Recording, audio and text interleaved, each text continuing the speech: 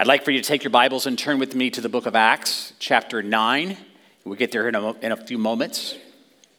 So he was a short, bald-headed, bow-legged, with bulging eyes, a big nose, and a unibrow. I'm not speaking of anyone here in the church this morning. Stop looking around. I see y'all trying to peg who it is I'm describing. No one here, I promise.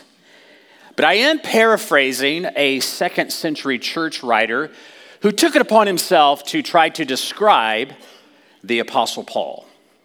Though he did this about 100 years after Paul lived. But it is the closest thing we have to a description of Paul. To more properly translate what he said, it was this: a man of middling size, and his hair was scanty, and his legs a little crooked, and his knees were far apart. He had large eyes, and his eyebrows met, and his nose was somewhat long.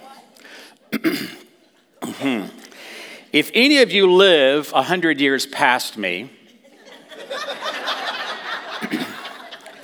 and choose to write about me, come on, man.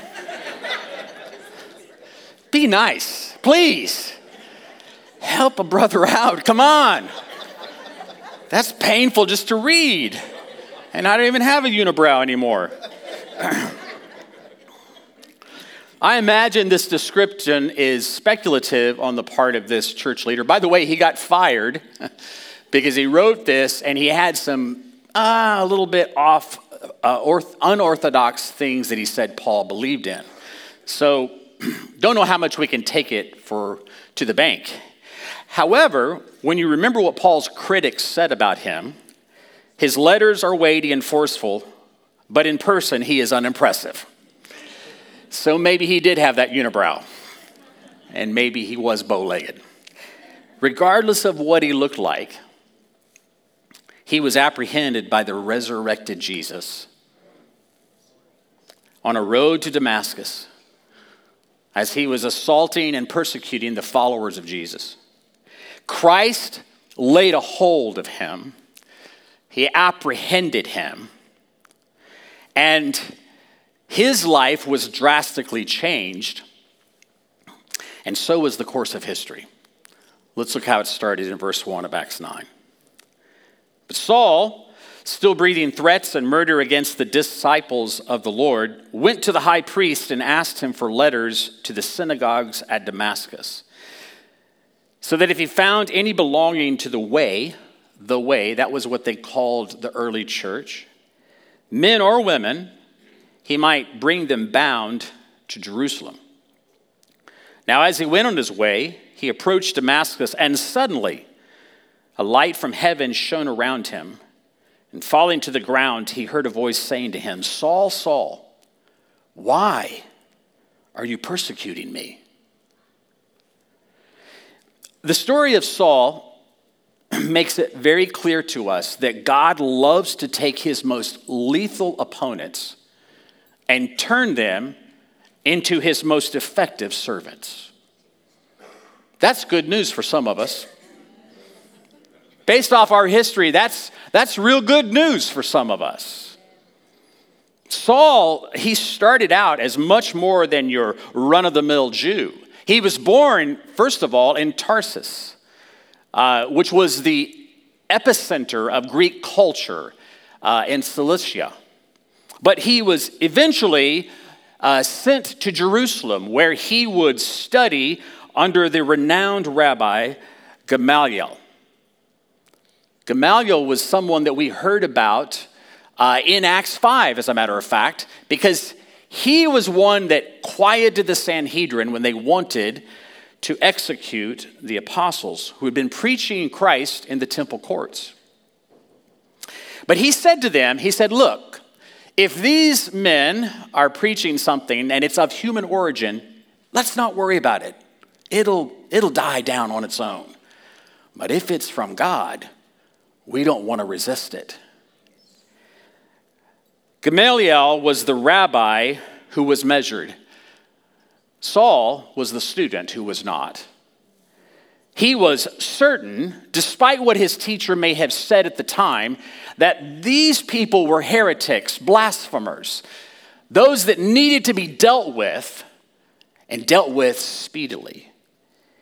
His response to them was severe and violent, and it increased as he went on. So he set out to hunt down and exterminate any disciple of Jesus that he could put his hands on. That was his mission. Listen to how he himself described his own story to King Agrippa when he gives testimony of that standing before him in Acts 26, verse 9. Saul says, I myself was convinced that I ought to do many things in opposing the name of Jesus of Nazareth.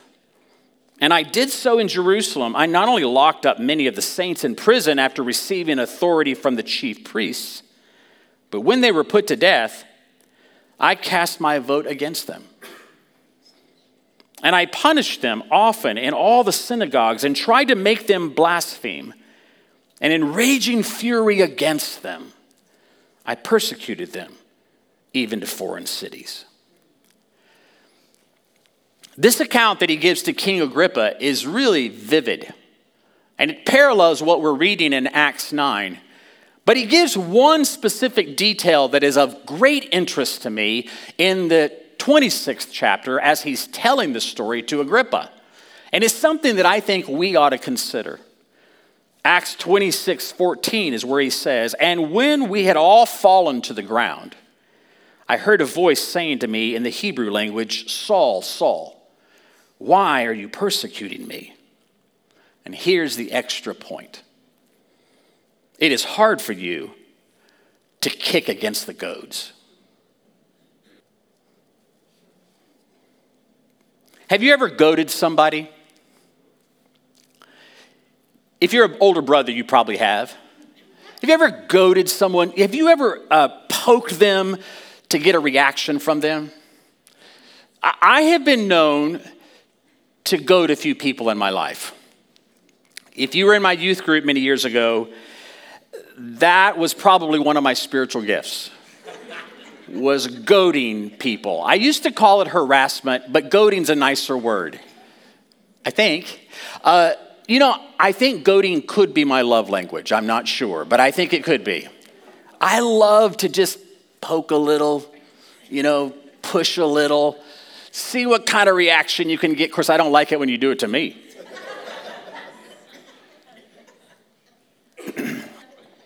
With livestock, a goad is a prod. It's a stick, a spiked stick that is used to drive an animal along, like an ox or a steer, cow, whatever. It's a prod. It's designed to get them to keep moving in the right direction. But if that animal doesn't like the goad, then he can start kicking against it. But here's the problem.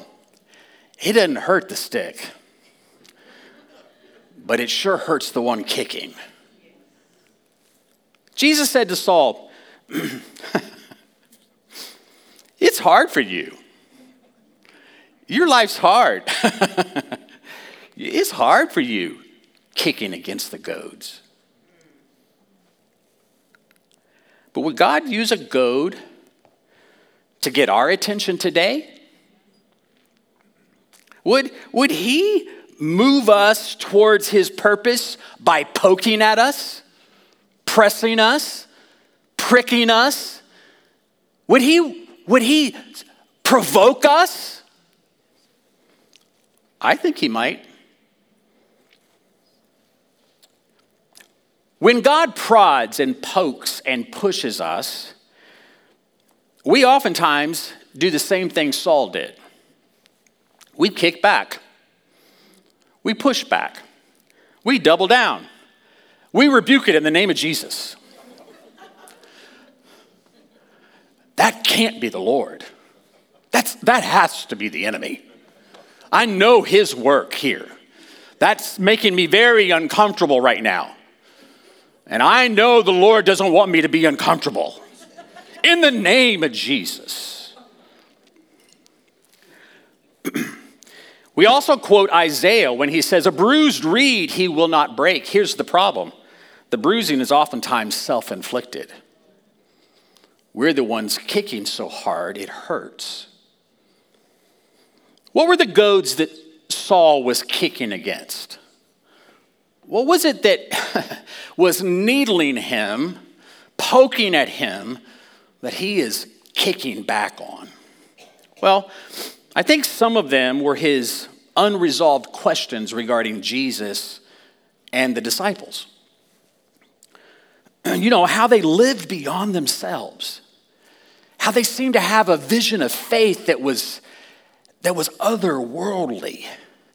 And then how they died as if there was something to look forward to. This had to gnaw at Saul. Gnaw at Saul. Not gnaw at Saul. Did you see what I did there? We just laugh about it. Because you're going to goad me about it later if I don't. This had to gnaw at him. It stuck in his craw. There's another rhyme. It gnawed, it sawed, and in his craw. Never mind. It got to him. What is going? The more they did it, the more faith they seemed to exemplify, the madder he got. This guy, Stephen, who does he think he is? He deserved what he got. I mean, I know that he had such wisdom that we could not withstand it. I know that his face, it was shining like an angel. I know that he forgave all of those who were stoning him while they were doing it. But all of this had to be gnawing at him in such a way that all he could do was kick back, push back, press on, double down, do what was right. Some of us have questions in our lives. We have circumstances that we face. And we haven't realized that God is using those things to prod us. We think that it's the enemy. We think it's circumstantial. But it could very well be God getting your attention. Maybe you have unanswered questions in your journey. Maybe you're here today and you haven't committed your life to Christ. And so all these questions keep coming up. Like, what about suffering, God?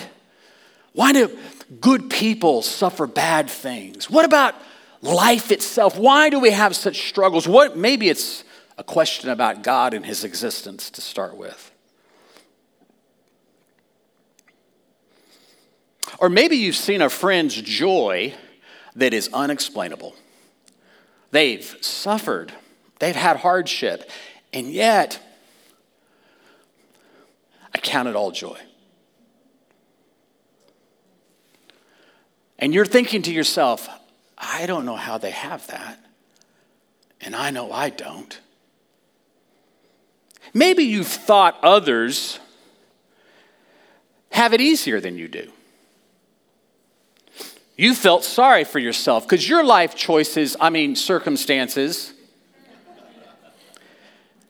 have inflicted more pain on you than on other people. Well, they have it easy. You know, they grew up in the church. They had a good family. I deserve to be a victim here.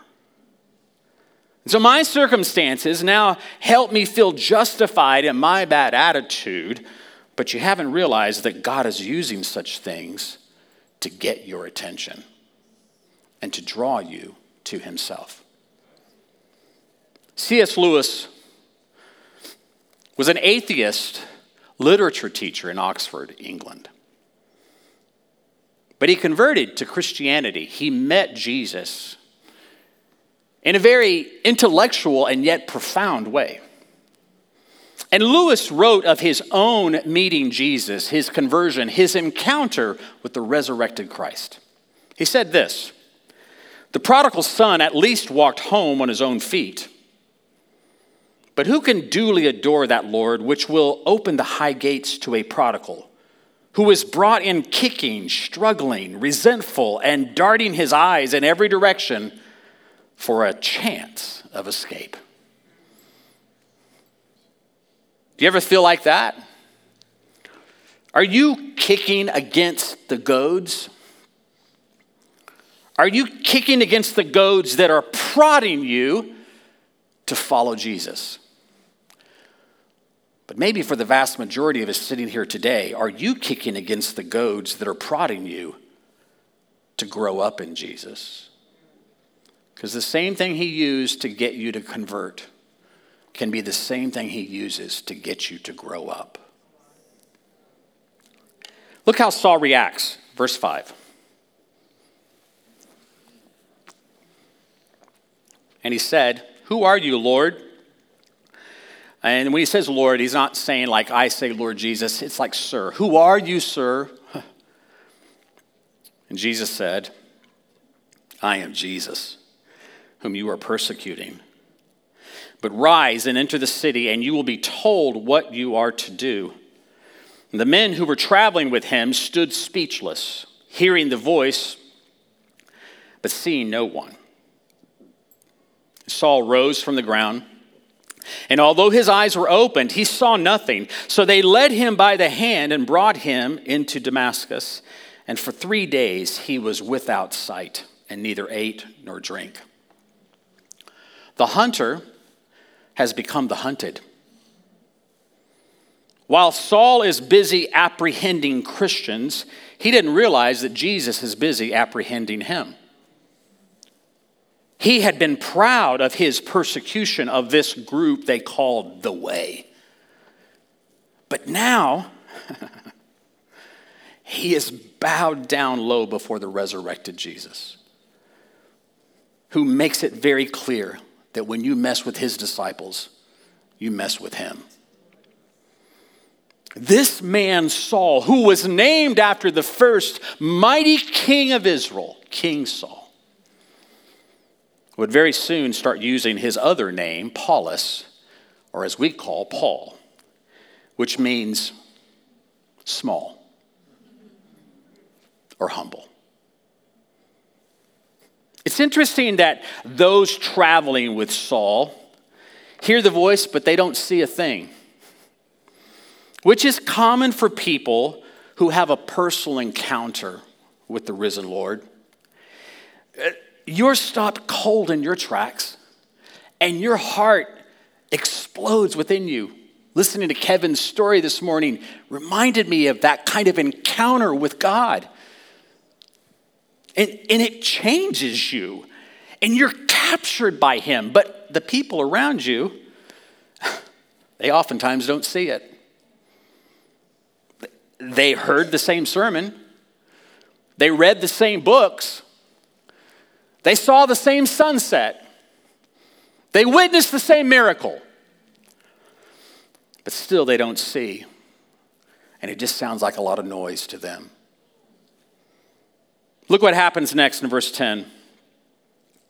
Now there was a disciple at Damascus named Ananias.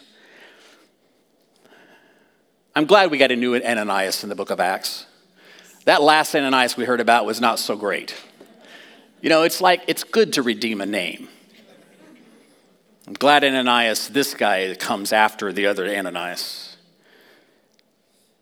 The Lord said to him in a vision, Ananias? And he said, Here I am, Lord. And the Lord said to him, Rise and go to the street called Straight, and at the house of Judas, look for a man of Tarsus named Saul. For behold, he is praying. And he has seen in a vision a man named Ananias come in and lay his hands on him so that he might regain his sight. But Ananias answered, Lord, I have heard from many about this man, how much evil he's done to your saints at Jerusalem. Here he has authority from the chief priest to bind all who call on your name. But the Lord said to Ananias, Go, for he is a chosen instrument of mine to carry my name before the Gentiles and kings and the children of Israel, for I will show him how much he must suffer for the sake of my name. There's so much here. That last line, how much he must suffer for the sake of my name. This wasn't punitive.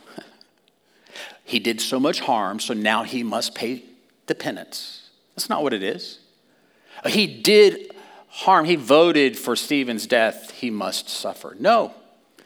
The truth is that we're all called to suffer for the sake of his name. We're not only called to understand the power of his resurrection, but also to fellowship with him in his sufferings. There is so much packed up in these verses. I wished I could take them all and expand them. But let's just take the obvious. Ananias is a little bit hesitant to do this. Word's gotten around, and it didn't take the media for it to come to him. He knows about this guy named Saul from Tarsus. He's heard.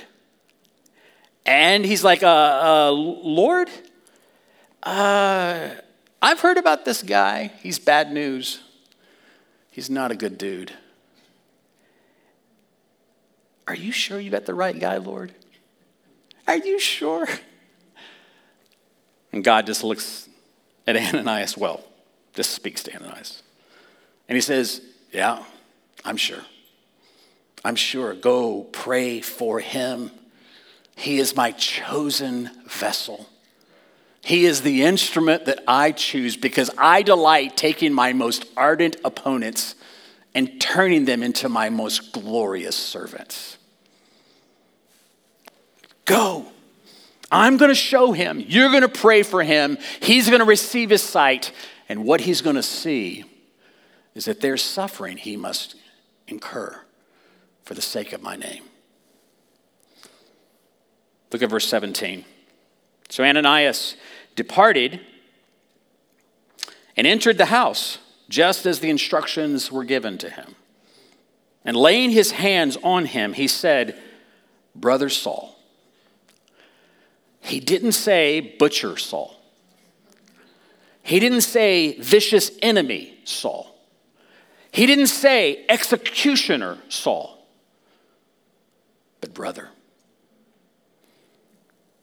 The Lord Jesus, who appeared to you on the road by which you came, has sent me so that you may regain your sight and be filled with the Holy Spirit. And immediately something like scales fell from his eyes.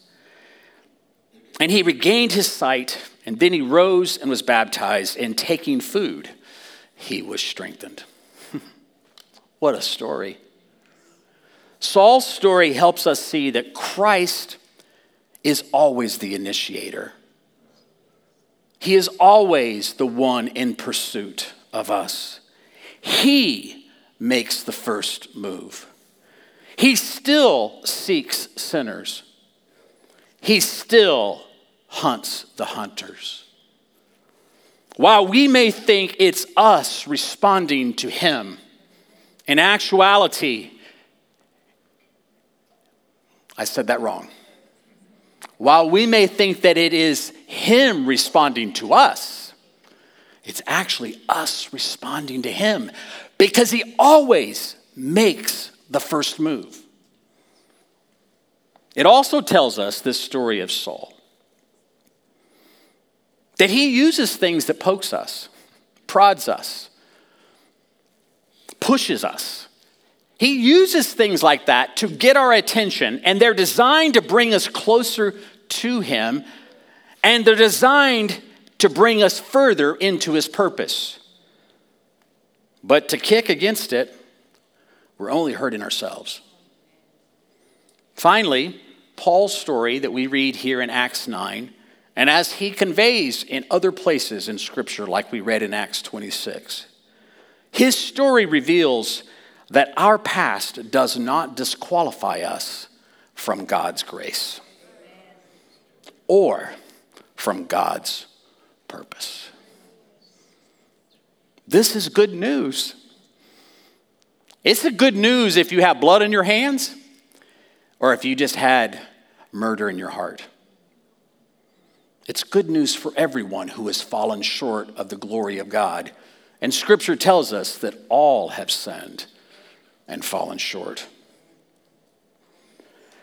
God took one of his greatest enemies, someone who had blood on his hands, and put him before kings and Gentiles and even his own people with the gospel of salvation in his mouth. What good news. What are you hunting down that's really been a story of Jesus hunting down you? Your story may not be the way you thought it was, because God's at work doing something that maybe you weren't even aware of. How has God been prodding you that maybe you've been kicking against? Maybe you've been fighting back, doubling down, rebuking in the name of Jesus, when what he wants you to do is say, "Who is it, Lord? Who are you, Lord?" What is in your life that you think disqualifies you from his grace and from his purpose? I declare to you this day, it is time for the scales to fall from your eyes. It is time to receive prayer, that you would receive your sight, and that you would be filled with the Holy Spirit, that you might apprehend that for which you have been apprehended. May the Lord open our ears to hear his voice and open our eyes to see his face and propel us in action to obey his will.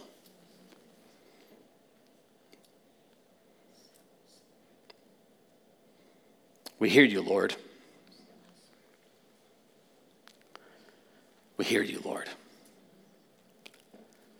Help us respond.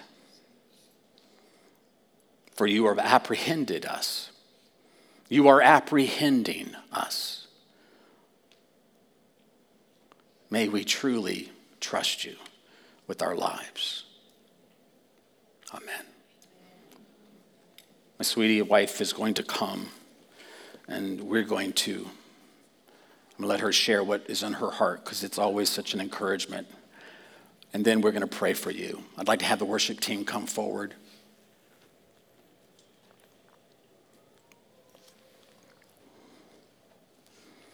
In 2 Corinthians 4 from the Message, it says, "Since God has so generously let us in on what he is doing."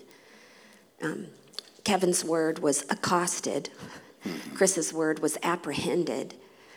I think in my own life I've used the word interjected, when God just penetrates you, what you're doing, and says, "Hello." But God has generously let us in on what he is doing. And so our message is not about us. We are proclaiming the Master. It started when God said, "Light up the darkness," and our lives were filled up with light as we saw and understood God in the face of Jesus. If you only look at us, you might miss the brightness. We carry this message around in unadored clay pots of our ordinary lives. That's to prevent anyone from confusing God's incomparable power with us. As it is, there's not much chance of that. You know for yourselves that we're not much to look at. We've been surrounded and battered by troubles, but we are not demoralized. We haven't lost our compass. We're not sure what to do, but we know that God knows what to do. We've been in spiritual war, but God hasn't left our side. We've been thrown down, but we have not been broken. The reality of our lives lived for Jesus' sake makes Jesus' life all the more evident in us.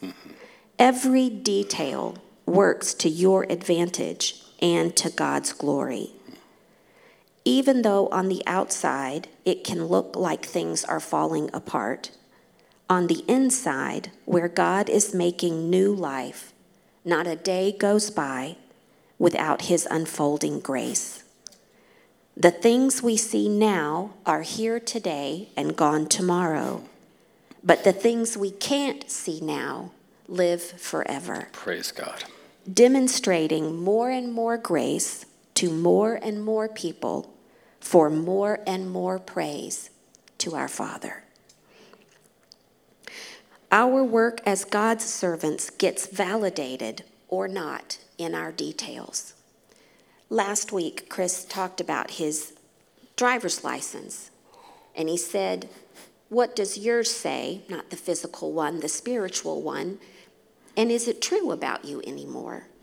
And then today we hear in this story of Saul turned Paul, that regardless of what road you think you're on, be ready for God to apprehend you, because he wants to make our spiritual driver's license true all the time about us. Not that it should age or that we should grow stagnant, but that we keep letting him interject our lives, even if he has to use goads. Yes. We're going to pray. There are going to be leaders here at the front, different elders and leaders in our church, couples that will come and be here to pray with you. Let them be an Ananias for you today. Let them pray for you, believing that God will let the scales fall from your eyes. Maybe it's coming to him for the very first time and saying, "I want to follow you. I hear about you. I've been impressed by you. You've interrupted me, and I'm yours." But maybe it's also for things that you've just been blind to, that you've not grown up in. And the Lord wants those scales to fall also. He uses goads for those things too. But he's after you in the process. So as we're singing, people will be here to pray with you. We're going to pray, and then Nate's going to lead us in a song. Go ahead. Father, thank you that we are utterly dependent on you to see things as they are, to believe you for what we can't see, to engage the work that you have created us to do and called us to do and equipped us to do. Yes, Lord. It all comes from you and goes back to you. And without you in the middle of it, none of it is possible. That's right. So, Father, thank you for invading our lives. Yes. For saving and keeping and transforming and redeeming and correcting and directing and all of those things you do out of love for us. Father, open our hearts, open our eyes, open our minds to see your truth in the person of Jesus. And then with that light and conviction, may we obey. May we follow you into what you're doing. May we receive the prayer from Ananias so that we can then be equipped to rise and follow you. Yes, Lord. Holy Spirit, do your work in us. In us as your followers, is in us that may be coming to you and have not been brought into your family as of yet. In our families, with our children, in our young people, in this church community, that we might be like Stephen. That our faces would shine like angels, not because we're angelic, but because we're filled with the Holy Spirit.